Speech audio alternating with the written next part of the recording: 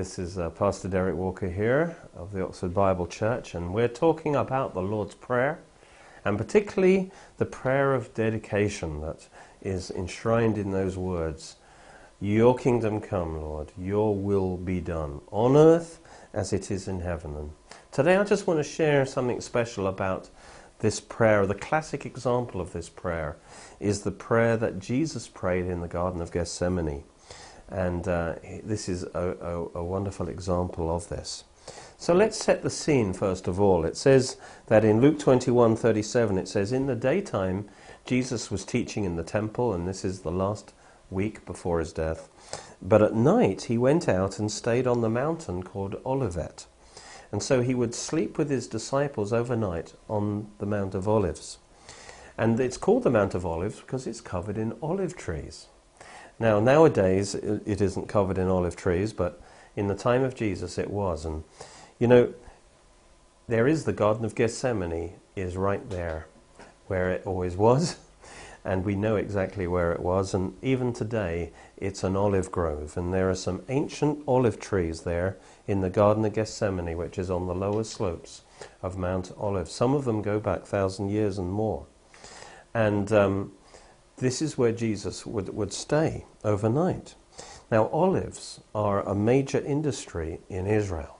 They were used, of course, for food, but the oil, which is a picture of the Holy Spirit, was used for many things. It was used for sacred anointing oil in the temple, for lighting the menorah, for cooking food, for heat, for medicine, for lighting the oil lamps, for even insect repellent. So olive oil was used for all kinds of things. It was a very precious commodity, and so it was grown on the Mount of Olives. And this is going to be very relevant to the story. So it's where they slept overnight in the last days. And Jerusalem and the Mount of Olives would have been covered with thousands and thousands of pilgrims who were coming for the feast. And it says in Luke 22, verse 39, that it says, coming out, this is them coming out from the Last Supper, he went to the Mount of Olives. He went to his usual place, as he was accustomed. This is where he stayed overnight. And his disciples also followed him. And it says, when he came to the place, there was a specific place where they went on the Mount of Olives, he said to them, pray that you may not enter temptation. And then it says in Mark 14:32, it says that they came to a place, and this talks about a certain piece of property, private property, which was named Gethsemane. So the name of the place was Gethsemane. And he said to his disciples, sit here while I pray. Now, we know what this place is because of the meaning of the word. Gethsemane, it means oil press. It's the place of the oil press. Literally, the press of the oils. As we'll see, there were at least 3 or 4 types of oils that were produced from the olives.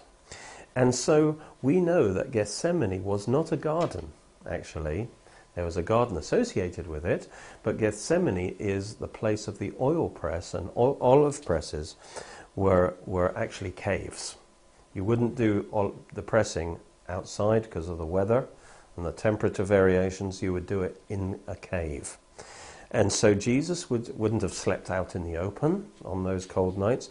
They went into this cave, the cave called Gethsemane, where the olive presses were.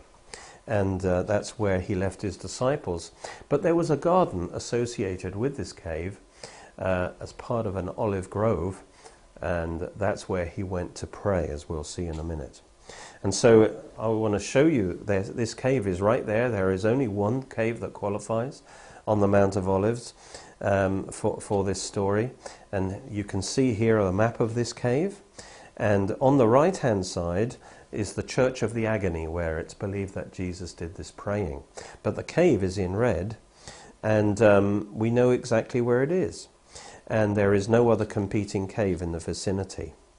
And it was a spacious cave, about 36 by 60 feet, and it was actually the largest olive oil processing site on the Mount of Olives. Now, olive presses worked on a lever principle, and they required a certain type of hole in the wall to attach and support the press. And today, This cave has been converted into an underground chapel, and an ancient hole is in the wall, visible through the square hole on the right of the altar, and it lies at the exact height to support the wooden beam of the press. And that's why we know that this was at the Gethsemane. That hole in the wall is as it were, the archaeological proof that there was an olive press there at one time. And this is what it would have looked like in Jesus' time, something like this. So Jesus would have spent probably all the feasts staying in this cave. He would have had an agreement with the owner, and that would have given him a place of privacy to be with his disciples overnight during the feast time within the precincts of Jerusalem, because the borders of Jerusalem was expanded to take in the Mount of Olives to get everyone in for the feast, because they were required to be at Jerusalem during the feast. And so this was in a garden. Let's see that in John 18.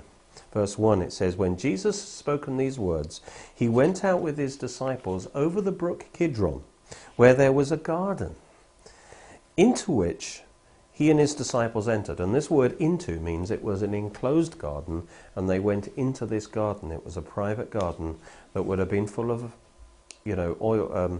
olive trees. And then it says, "And Judas, who betrayed him, also knew the place." He knew where the cave was, where Jesus would stay. That's why his information was valuable to the authorities. He could give away the exact location Jesus would be, because they need to arrest him secretly, because they didn't want all the trouble from the crowds. And they got that information from Judas. It says, Judas knew the place, for Jesus often met there with his disciples. This cave was one of Jesus' favourite places. It's interesting, you can go on many trips to Israel, and you're never taken to this cave, and yet this is one of the premium sites of the Bible. Now, here we'll see this map where thousands were camping out on the Mount of Olives for the Feast of Passover, to be within the expanded city limits. The city limit was actually at Bethphage on the other side of the Mount of Olives. That's where Jesus started his triumphal entry. But Jesus had access to this special place, this garden, at the base of the Mount of Olives, and that gave him some privacy to do his praying, and that's where he spent overnight, and that's how Judas knew where to go. Let's pick up the story, shall we then? In Matthew 26, verse 36, it says, "Then Jesus came with them to a place called Gethsemane, and said to the disciples, 'Sit here.'" He left them in the cave, where they could get some rest. And he says, "While I go and pray over there." And this was the other side of the garden. "And he took with him Peter and the 2 sons of Zebedee. And he began to be sorrowful and deeply distressed. Then he said to them, 'My soul is exceeding sorrowful, even unto death. Stay here and watch with me.'" Now what's going on here? There's a massive emotional burden coming down, that he feels sorrowful under death. He's coming under some tremendous pressure. You see, he had to make that final decision to go to the cross for us. God was asking him to drink a bitter cup, the cup of all our sins, the cup of all the curse, and the cup of God's judgment on our sin. And he didn't deserve. He should be drinking the cup of blessing. But instead, God was asking him to drink this bitter cup, and meaning a violent death and suffering the equivalent of eternal hell for us. No wonder. Now, he always knew that was the plan, but God was actually, he had to agree to that plan with his will, because God respects that free will. And now God was showing him the fullness in a vision. Somehow God was showing him what suffering this would actually mean, so that Jesus wouldn't be able to say, "Well, you never told me it would be as bad as this, Father." No, he fully now comprehended what he would have to suffer for us. And under that pressure of what was going to happen, it wasn't his physical death, it was the spiritual suffering as well that he was facing. And that is why Jesus was under this immense burden. And Luke actually tells us something dramatic in Luke 22:41.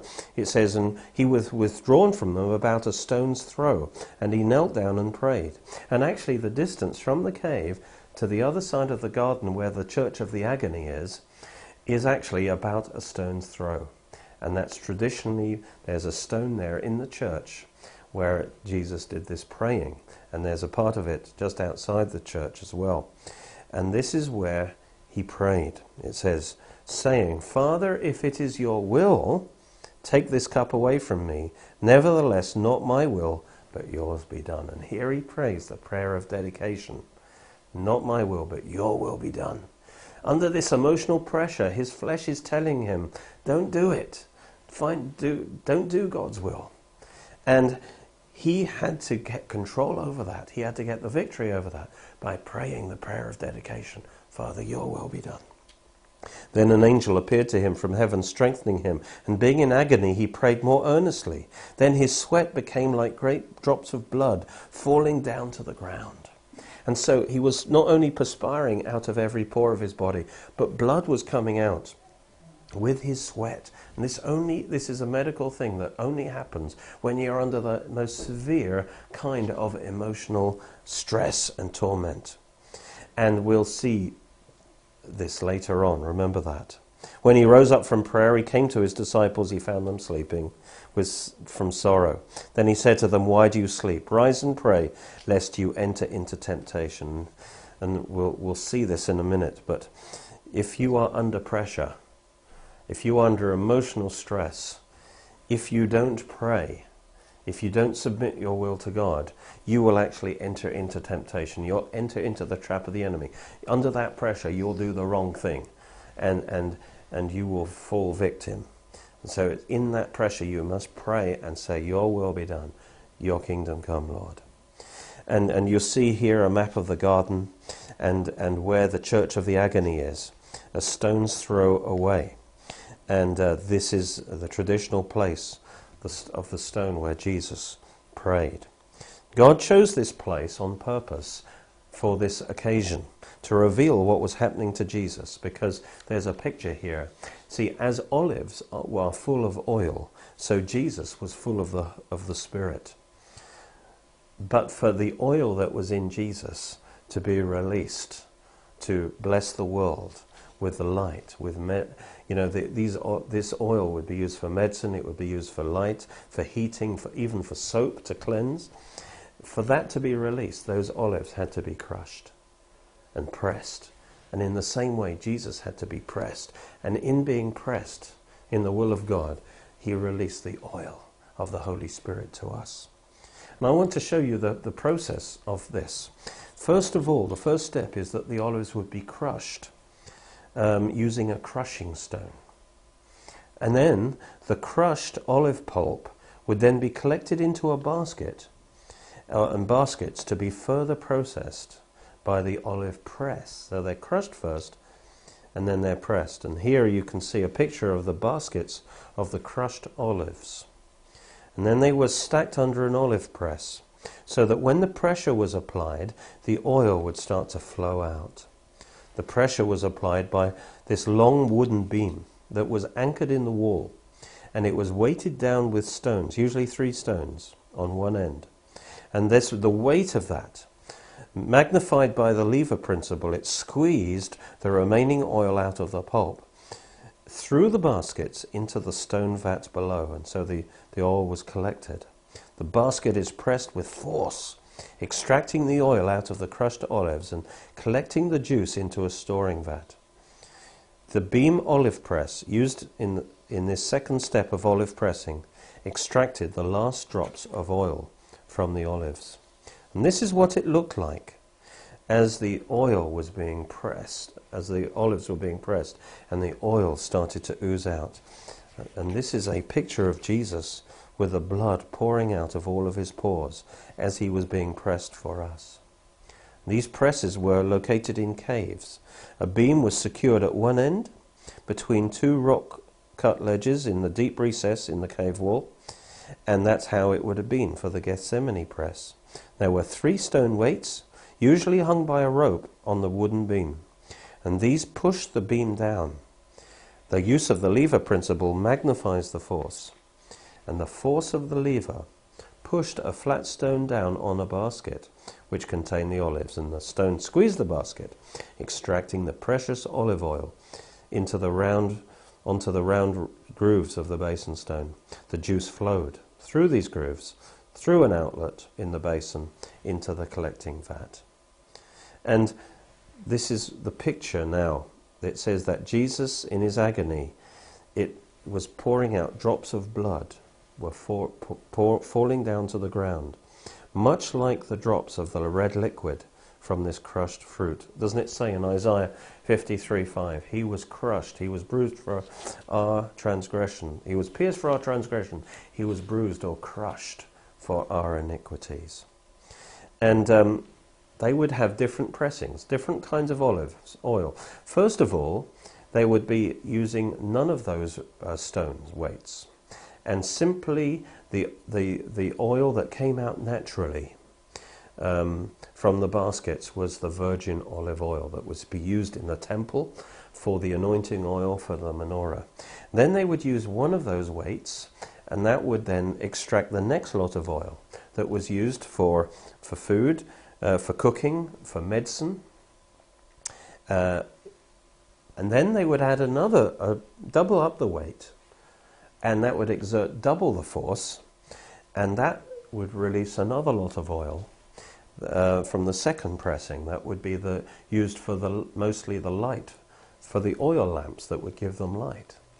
And then they would have the third stone and triple the pressing, and that would actually release more oil, not so high quality, and that would be used actually for soap, for cleansing. And then even the remaining pulp left over would be used. Much of that was used for heat, for fires, for cooking. It would be used for keeping insects away, insect repellent and so on. So all the goodness of that olive was released and used for healing, for cleansing, for light, for heat, for all these practical uses, and for the anointing oil too. Why am I sharing all of this? Because I want you to see what Jesus went through for us. Jesus was pressed for us. He was like that olive, full of oil, but he was pressed for us. And in the pressing, in the Garden of Gethsemane, that released the oil and the life of the Holy Spirit to heal us, to anoint us, to give us the light of life, to cleanse us. And just like those olives were pressed 3 times, Jesus had 3 pressings.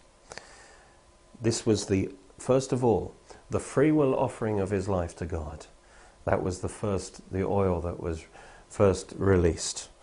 But then he started to be pressed in the Garden of Gethsemane as he began to take on all that he would have to do. And we read that in Matthew 26, verse 39. This is the first pressing. And it says, he went a little further and fell on his face. I want you to see Jesus fallen on his face. He is being pressed. That massive weight now is pressing on him. He is being squeezed emotionally under this massive pressure. And so what does he do? Does he buckle under this pressure? Does he cause that pressure to cause him to stop doing God's will? No, but under that pressure, maybe you feel you're being squeezed right now by circumstances, by temptation or whatever. Under that pressure, you must pray. You must pray this prayer of dedication. Your will be done, not my will. Your will be done. And under this pressure, he submitted his will to God's will. And on his face he prayed, Father, if it is possible, let this cup pass from me. I don't want to drink this cup of sin and judgment that we deserved. And thank God Jesus did drink that cup, because if he didn't, we would have had to drink it. We would have had to drink all the curse and the judgment on our own sin. We'd have had to go to hell. But Jesus drank it to the last drop for us. Praise God. Let this cup pass from me. That's the natural recoiling of his flesh from what he's going to have to do. Nevertheless, though, he says, not as I will, but as you will. He won the victory by praying that prayer. And then he found his disciples sleeping, and then he gave them an important message. Because although he won the victory, his disciples had not prayed, and they were not actually ready for the situation that was going to come upon them. And in that situation, they failed. Sadly, they failed. Why? Because they did not pray this prayer of dedication. Notice what he says in verse 41. Watch and pray, lest you enter into temptation. Lest when the pressure comes on you, you're not ready, and you fall into the trap. He says, and here's such a key idea, the spirit indeed is willing, but the flesh is weak. And that's true today. Our spirit is willing. If we're born again, we want to do the will of God, but our flesh is weak. Our flesh is weak to do the will of God. Our flesh is weak to know the will of God, because we have this sin nature in our flesh. And if we don't pray, this flesh will have dominance. And when we're under pressure, we will do the wrong thing. We will run away. We will deny Christ. We will do the wrong thing like Peter did, because the flesh is weak. The only way what we have to do is get our spirit in dominance over our flesh. And that, so that when the temptation comes, we will not fall into temptation. We'll not make the wrong decision. We'll not go the wrong way. How do we bring our flesh under the control of the Spirit? It's by praying the prayer that Jesus prayed. Father, not my will, but your will be done. I don't care what I'm feeling, I don't care what I'm thinking, but your will be done. And if you can pray that prayer, you will have the victory in that situation, and you will not be falling into the temptation, into the trap of the enemy. I want you to see that Jesus was then pressed again in verse 42. Again, a second time. Here's the second pressing. He went away and prayed, saying, "Oh, my Father, if this cup cannot pass away from me unless I drink it, your will be done." And again, the second pressing, and more of the oil of the Holy Spirit was released. And then it says again, verse 44, he went away again and prayed the third time, saying the same words. So again he was pressed. But again, he prayed that prayer, "Father, your will be done." And then it says, he came to his disciples in the cave. Thank God Jesus didn't quit. He didn't give up. He continued to dedicate to do God's will with his tongue. And that allowed God to work. Then he came to his disciples who were in the cave, and he said to them, "Are you still resting and sleeping? Behold, the hour is at hand, and the Son of Man is being betrayed into the hands of sinners. Rise, let's be going. See, my betrayer is at hand." And while he was yet speaking, behold, Judas, one of the 12, with a great multitude, came with swords and clubs from the chief priests and elders of the people. It could have been up to 1,000 people were coming to arrest Jesus because they knew the power he had. In fact, John 18:3 says that Judas had a cohort of troops with him. That could have been up to 600 troops, plus officers from the chief priests and the Pharisees with lanterns, torches and weapons. They come to arrest Jesus. Now Jesus made it very clear next that he could have escaped that situation very easily. He says, Jesus therefore, knowing all things that would come on him, went out of the cave. He went forward. Literally, he went out. Not out of the garden, but out of the cave. And said to them, "Who are you seeking?" And they said, "Jesus, Nazareth." And then he said, "I am."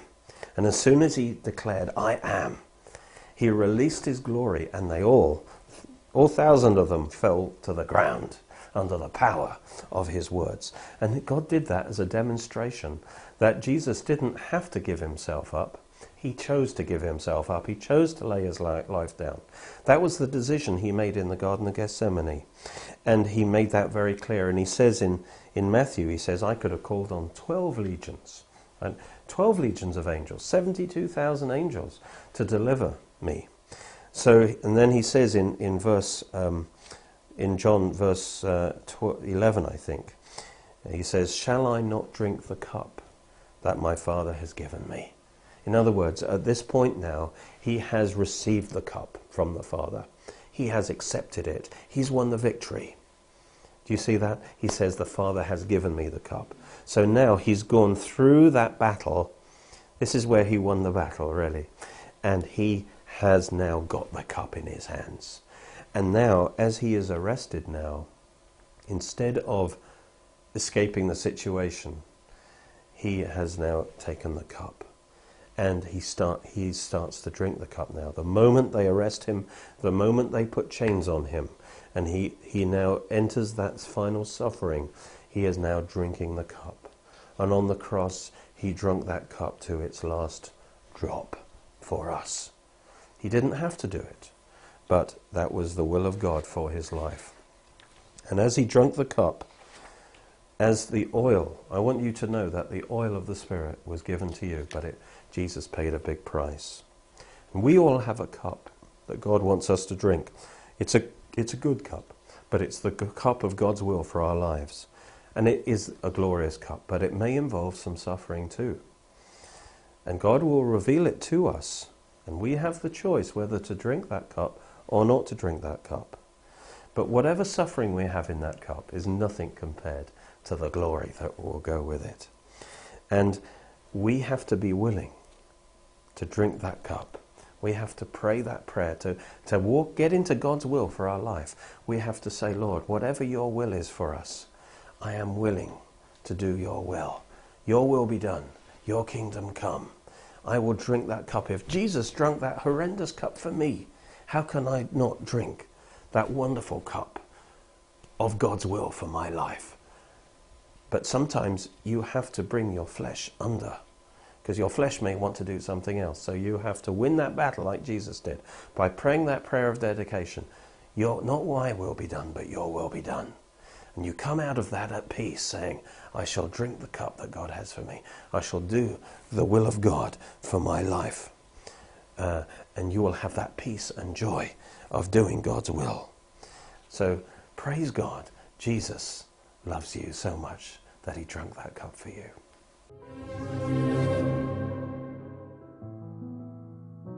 The whole Bible comes to life once you know the background to different stories in the Bible.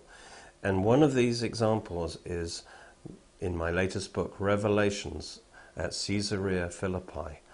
What Jesus told his disciples here is brought to life when you understand this location in Israel. I recommend that to you. Another example of this is the location of the death and resurrection of Jesus on Mount Moriah, Golgotha and the garden tomb. Jesus died and rose again on this very special place, and it's where Abraham offered up his son Isaac, and this is all covered in this book here. And also understanding about the year of Jubilee. This CD series of 8 CDs, in fact you get 2 extra, I think. Yes, you get 10 CDs here for £15 as our special offer. All about the year of Jubilee, and this brings the gospel to life. And so to order all of these, please do send a cheque to Derek Walker, 363 Banbury Road, Oxford, OX2 7PL, or call and order by phoning 01865 515 086.